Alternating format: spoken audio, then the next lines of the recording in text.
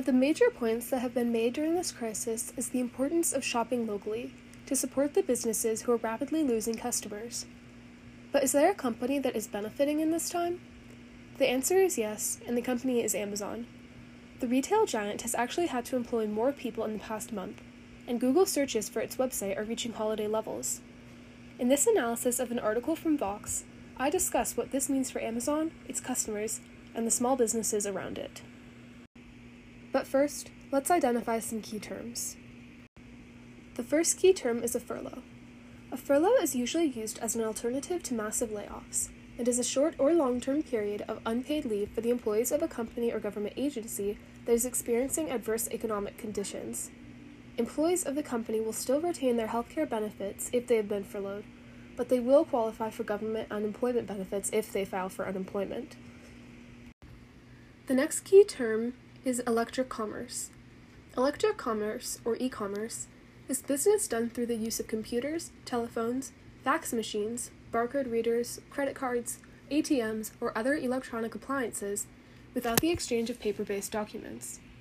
E-commerce includes activities from order entry and transaction processing to payment, order fulfillment, and customer support. The third and final key term is a walkout strike. A walkout strike is an industrial action where employees of a company leave the premises of the employer and refuse to return, most often to make a point about company policy or product. Next, I'll go over some key passages I found in the Vox article entitled, "Amazon was already powerful. The coronavirus pandemic cleared the way to dominance." The first main passage stated, "Attendance at Amazon facilities has fallen as much as 30%, according to the New York Times, presumably a combination of employees who won't risk their health for a paycheck, as well as those who have been impacted by the virus. Workers in at least 3 Amazon facilities in the U.S. have staged walkouts, including Christian Smalls, an organizer at the company's Staten Island, New York facility. Amazon fired him on the same day he led a walkout, saying he violated a 14-day quarantine that the company imposed after he had been in close contact with a colleague who tested positive for the coronavirus.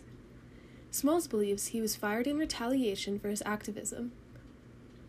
And after notes leaked from an Amazon executive meeting showing the company's top lawyer making derogatory remarks about Smalls and strategizing about targeting him in the media, it prompted tense debates among some Amazon corporate employees.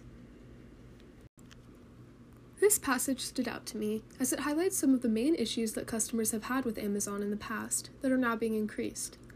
While of course Amazon did have the right to discipline a worker who violated a quarantine, there's still the fact that he was fired immediately after staging a walkout. With attendance dropping in many Amazon facilities, it is probably more important to executives than ever that the workers who do come to work actually do their job. This stress over attendance provides an opportunity for workers to demand better conditions, especially during a known global health crisis. But it seems that is not Amazon's top concern, as we hear from Christian Smalls. The second main passage I found stated, "Those closures are dealing potentially catastrophic blows to cash reserves and accelerating trends in consumer behavior that could spell doom for large swaths of brick-and-mortar retail and the 16 million people the industry employs. Nearly 1 million retail workers were furloughed in a single week recently, according to the Washington Post, and more than 250,000 stores have been shuttered, according to Global Data Retail. Some analysts predict 15,000 retail stores will close permanently this year, which would mark a 60% increase from last year's record closures." This passage also seemed important to me as it details some of the major blows to the retail industry that have occurred since the outbreak of COVID-19. While there was already a likely uptick in e-commerce, the massive shutdown of physical stores has accelerated this, with devastating effects for the retail industry and its employees. Though many would say that it is better to be furloughed than to be laid off, that does not negate the fact that now nearly 1 million more workers are now without a job, and are unlikely to get a new one in the coming weeks. Additionally, if as many stores permanently close in the next year as are predicted, that will only mean more people out of work, and more business for e-commerce giants, such as Amazon. The third and final main passage I found in the Vox article states, "That infrastructure, specifically the shopping platform and the shipping system, has been strained during the crisis amid shopping surges and accompanying staffing issues, but it is still intact, and the company is making big decisions with far-reaching implications to keep it that way. One of the biggest was Amazon's announcement in mid-March that it would stop accepting non-essential goods into its warehouses from vendors and Amazon sellers, so it could prioritize items from 6 product categories it deemed essential.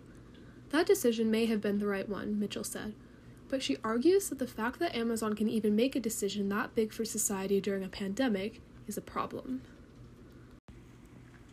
Many people would argue that while Amazon is certainly convenient, it has too much power to continue to be unchecked as it is.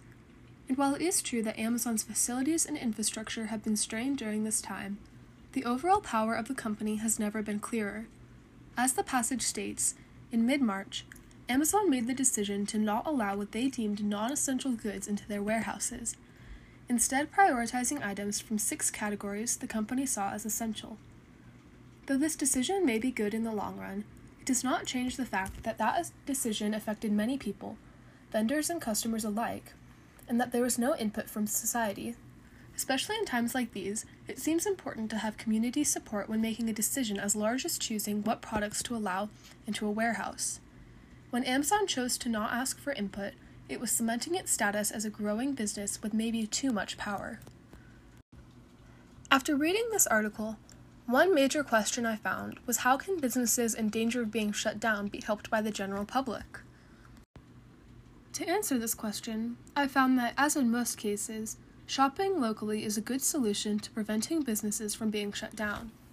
As most large companies, such as Amazon, have large cash reserves and do not really lack for customer support, many small and local businesses do not and are suffering at this time. These businesses are being forced to shut down and lay off workers and may not have a website that they can use as a backup to sell their products. But if they do, it's important to show support, and if you can, use the local businesses near you for your daily essentials, instead of the major corporations that will only stand to profit from this crisis. Finally, I'm going to talk a little bit about how the personal spending habits of my family and I have changed during this crisis. In general, my spending habits have changed in that I am simply spending less money than I was before most businesses were shut down. Instead of meeting friends for coffee or going shopping for new clothes, I am staying at home and using what I have. Beyond that, when I do shop, I try to purchase things from small businesses that have online presences, because I know that they will be struggling during this time. As a family, I know that our entertainment spending has gone up, as we now have more time to do board games and puzzles, and to rent movies that we can watch.